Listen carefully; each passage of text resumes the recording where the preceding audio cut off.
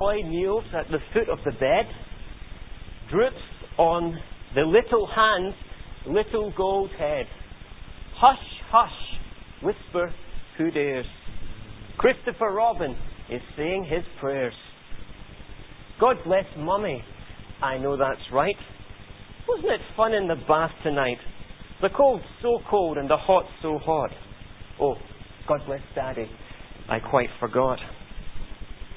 Oh, thank you, God, for a lovely day. And what was the other I had to say? I said, bless Daddy. So what can it be? Oh, now I remember it. God bless me. I won't ask you this morning whether you've ever prayed that prayer. There is a certain cuteness to it. It's the sort of prayer we would come to expect from the lips of a young child. And perhaps of the variety that we would certainly permit from a very young Christian. Nevertheless, it would be most concerning, would it not, to discover a mature Christian praying nothing more than prayers of the Christopher Robin variety. Granted, we always approach God with a childlike faith. But that is quite different and no excuse for a childish faith. One where we refuse to mature in every area of our lives, including our prayer lives. So, let me give you a test this morning to see how things are growing in your prayer life. When you say to someone, I've been praying for you. Or when you say, as a promise, I'm going to pray for you this week. Or perhaps best of all, when you say, let's pray. What do you pray? And does your prayer bear similarity to the sorts of prayers that we find in Scripture, where there are literally hundreds of prayers written down as examples for us? This morning we consider one of these prayers. And in doing so, we have the opportunity to listen over the shoulder, as it were, to a mature Christian as they pray. The man's name is Paul, and he is praying for his children, not his physical descendants, but some who had come to faith in Christ through his preaching in a little town called Philippi. So, as we continue our series in Philippians this morning, Shining Like Stars, let me invite you to listen and learn from what Paul prays. As he reports to the Philippian believers, I've been praying for you. And you'll find the reading once again on page 1178 in the Pew Bibles. Philippians 1, 9 to 11.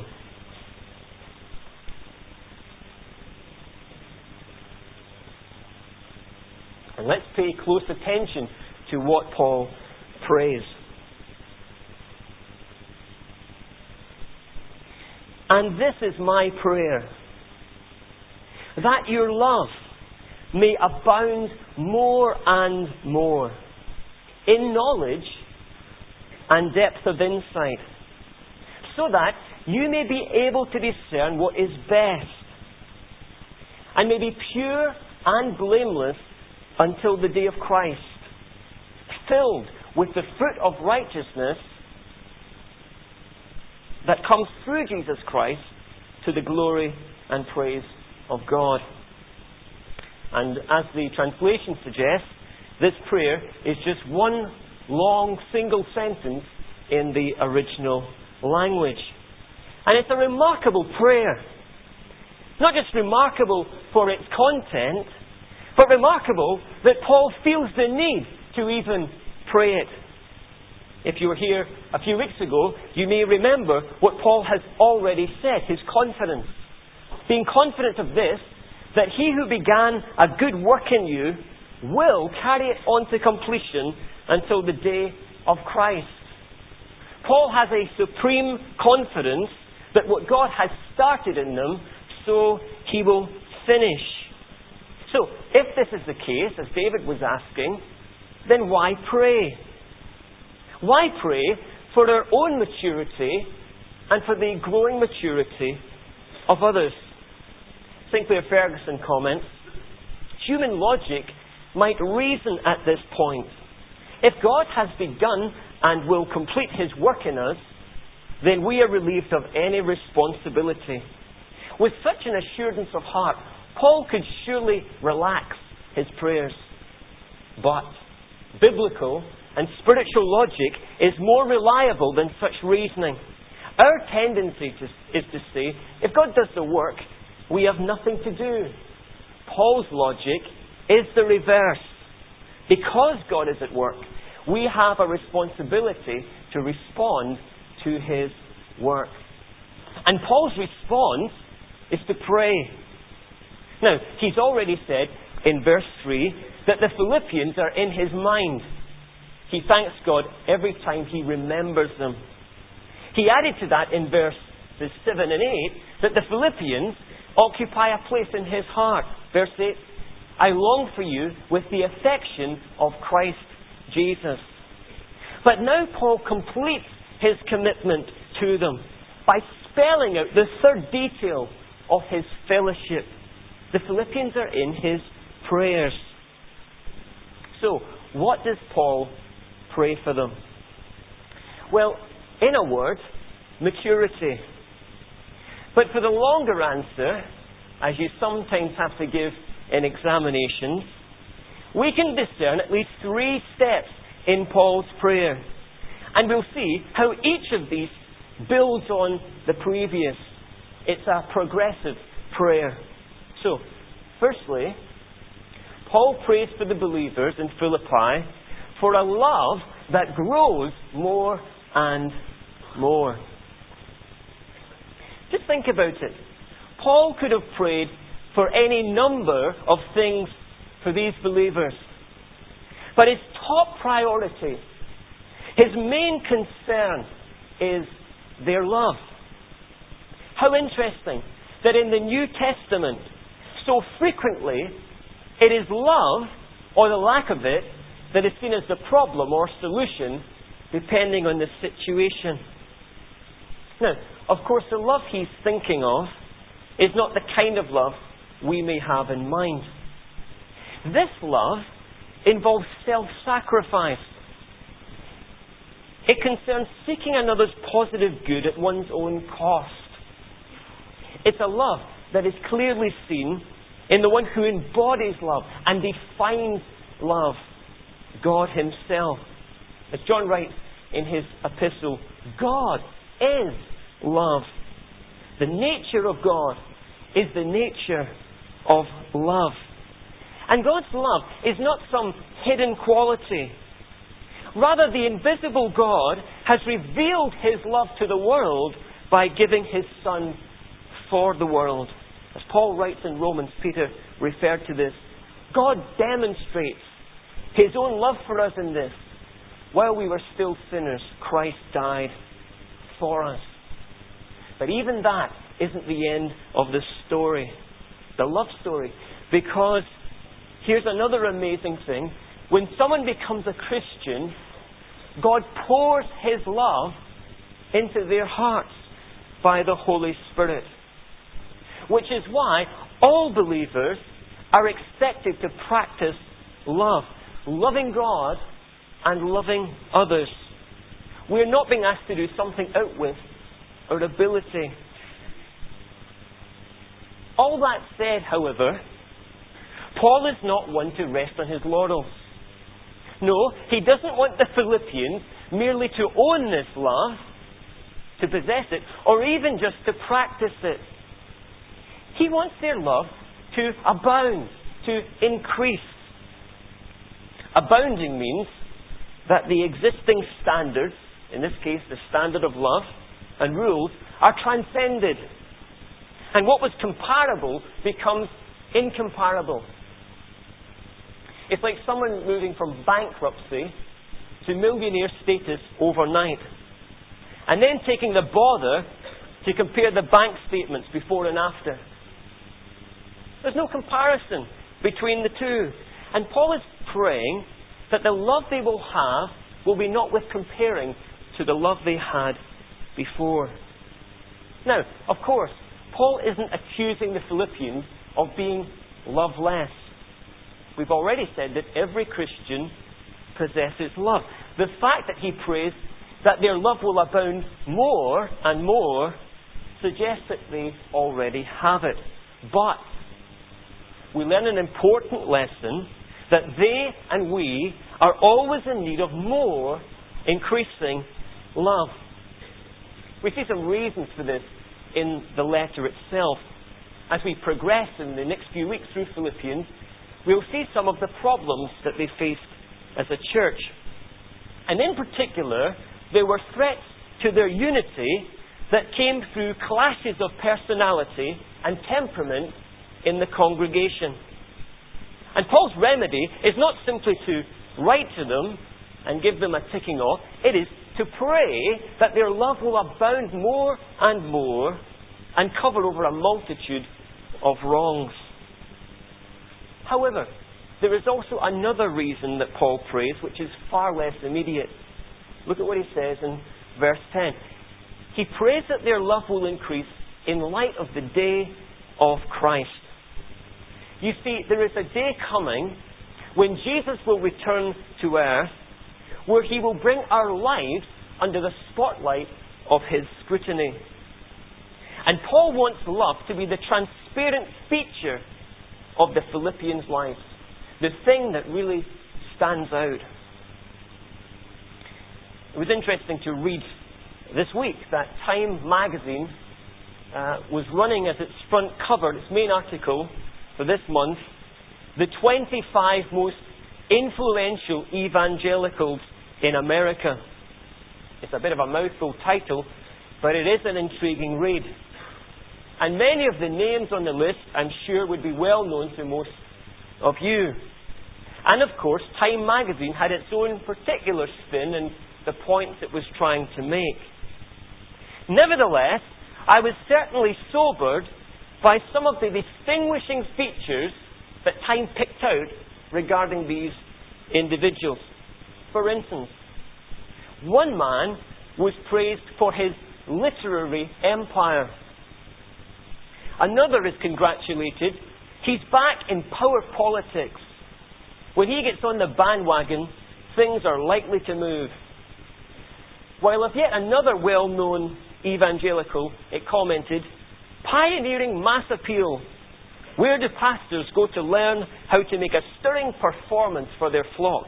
Time asks. There is an oracle of the presenter's art, and his name is, well, you can buy the article or guess. It raised a question in my mind.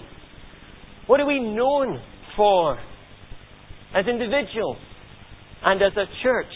What will be our legacy? In what way are we conspicuous for Jesus Christ?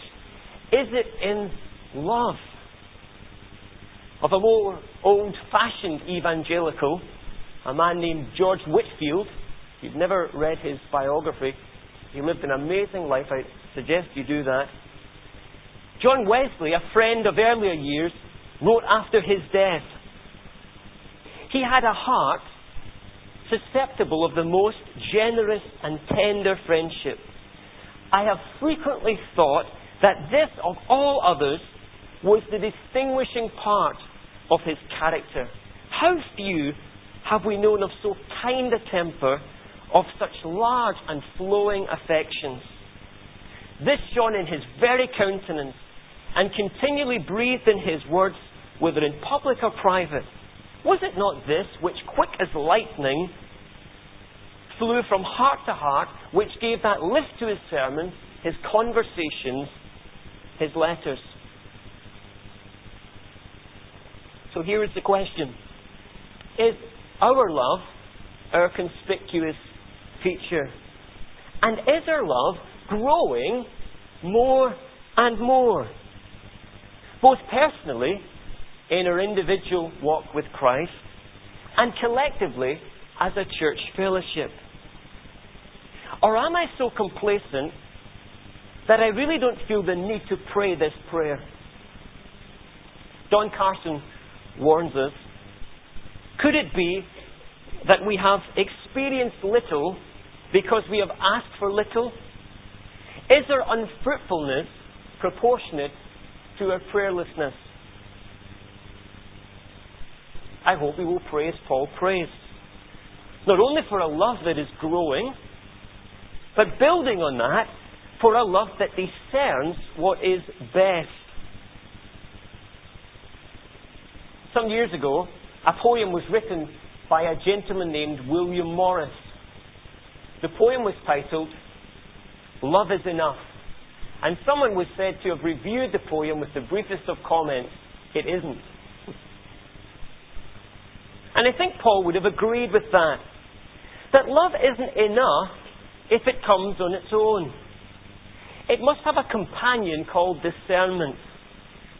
William Barclay writes, "Love is always sensitive to the heart and mind of the one it loves. If it blindingly and blunderingly hurts the feelings of the one it claims to love, it is not love at all."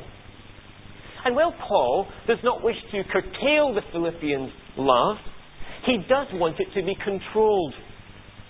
The picture that I have in my mind here is of river banks that keep the flow of the river in check. On one side, the bank that Paul speaks of is knowledge. Now, Paul doesn't mean general knowledge here. He isn't saying that they should take an encyclopedia and digest it from end to end. No, the knowledge he has in mind is what we might call religious knowledge. Whenever this word knowledge is used in the New Testament, it always describes personal and spiritual knowledge. Especially that kind when we come to know God in a personal relationship. And Paul's prayer is that their abounding love, which comes from God, will be informed by knowledge which they have learned of God, so that they will increasingly love in appropriate and godly ways. So, for instance, when it comes to loving persons of the opposite sex, what they know of God through His Word, the Bible, and prayer, will constrain them to love within the boundaries of what God says is appropriate. They should not love in ways that God has deemed unacceptable, no matter what anyone else may say. Yet this knowledge doesn't just come on its own either. Paul adds that love should abound in depth of insight. Now, this other riverbank is slightly different. It describes a moral understanding based on experience. This is, in fact, the only time this word insight is used in the whole of the New Testament. But if you look in the Old Testament, you will find this word insight used liberally in the book of Proverbs. Proverbs, you may be aware, is a book full of practical, down-to-earth wisdom.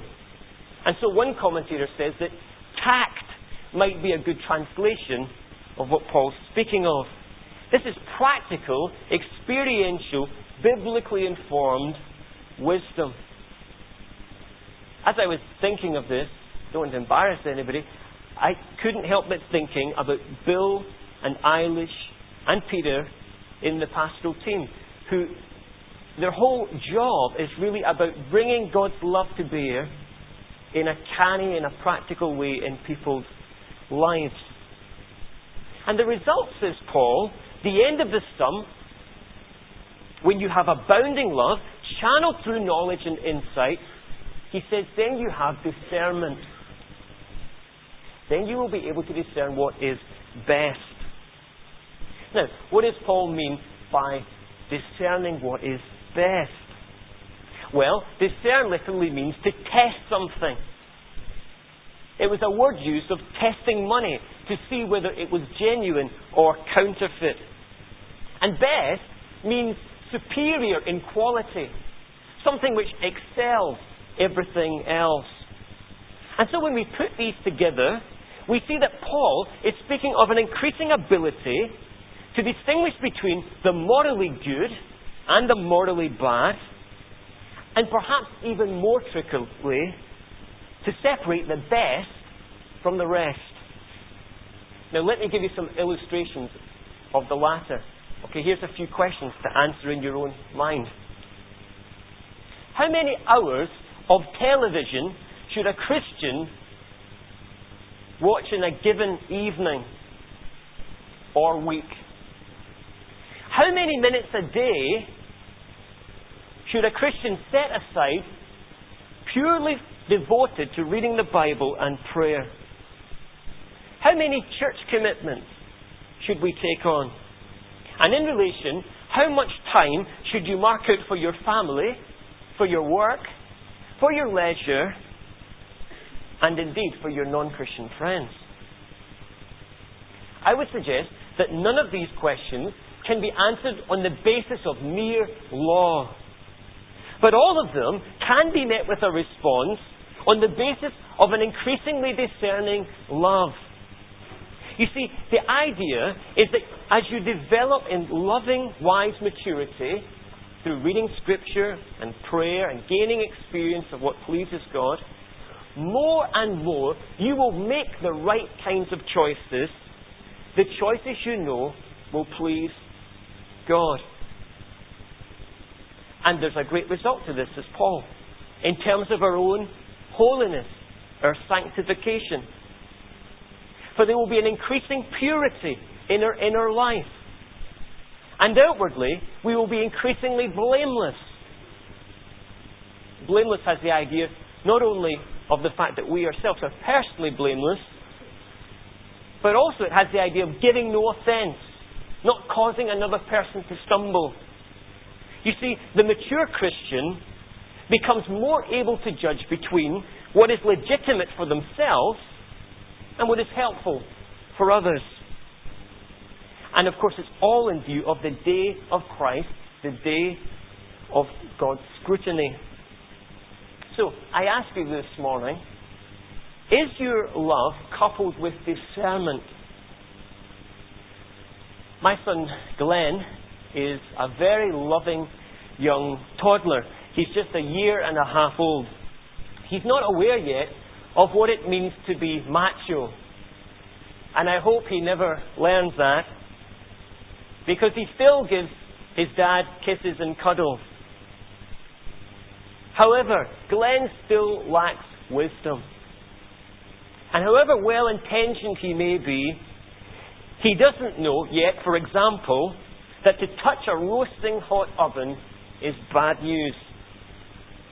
Does our love come with discernment? Does it come with tact, sensitivity, biblically informed insight? Or is there still a great deal of naivety? If so, then we can pray the prayer that Paul prays. And with a love that is increasingly growing and increasingly wide, Paul says there is only one possible outcome, which is what he finally prays for and concludes with: a love that glorifies God.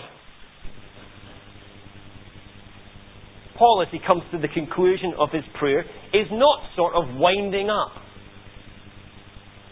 You know, sometimes where you're running out of things to pray for.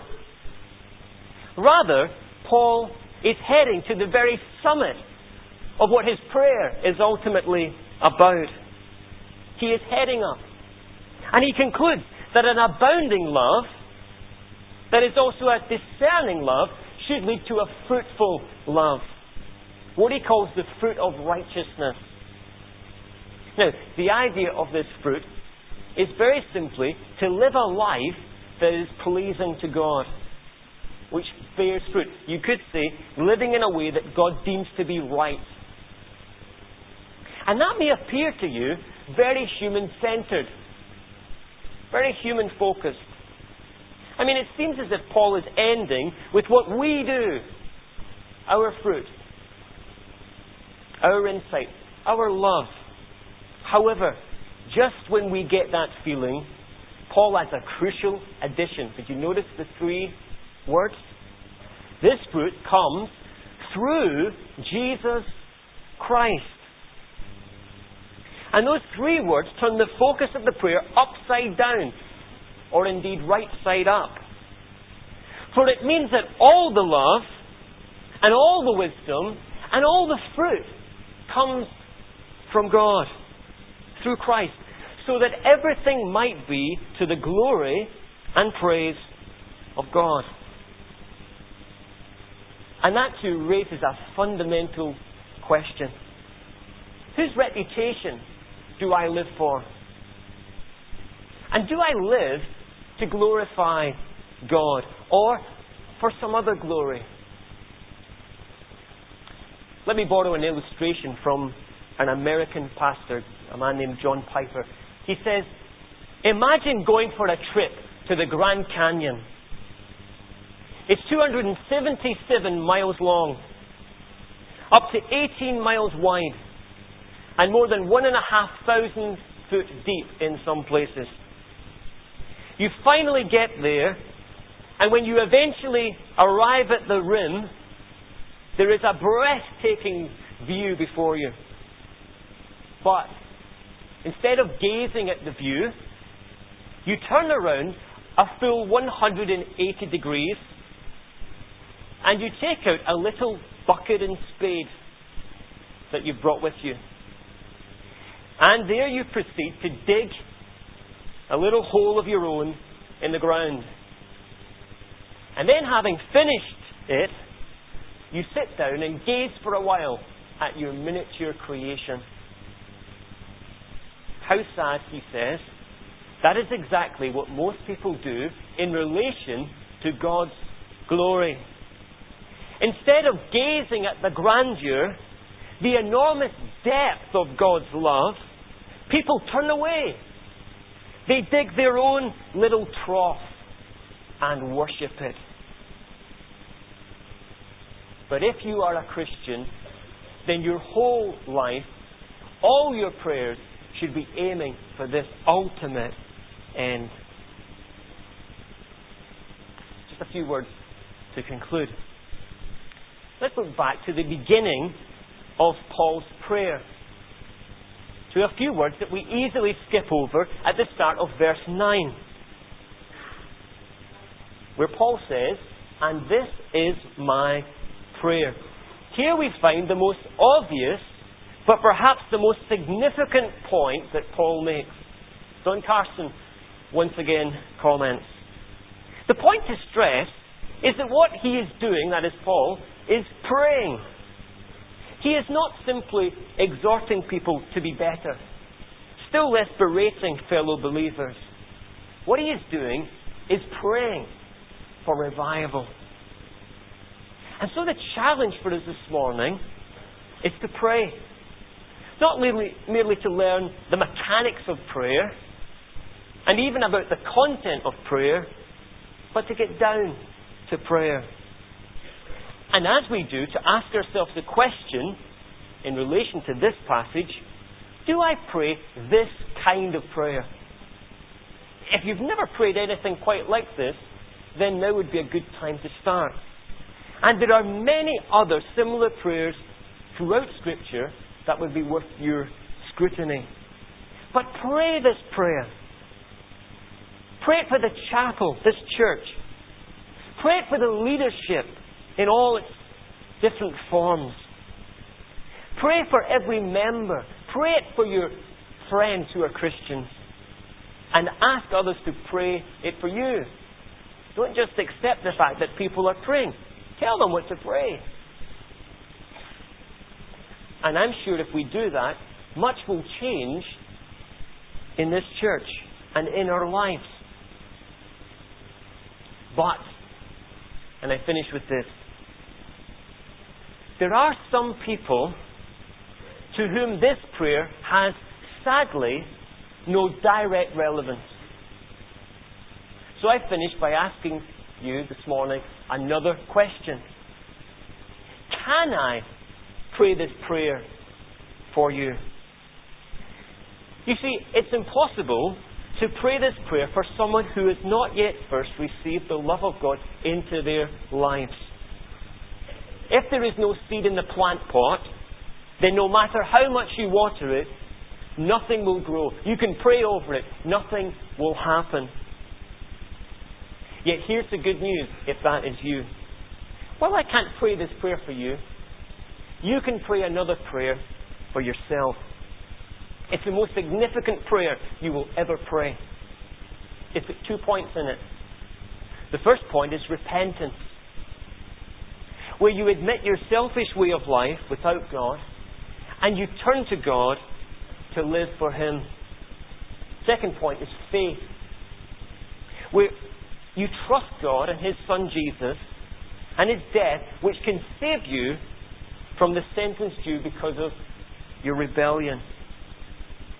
If you pray that today, then just the same as if you pray Paul's prayer in Philippians 9, 9 through 11, I can say with confidence to you, that prayer would be a prayer worth praying.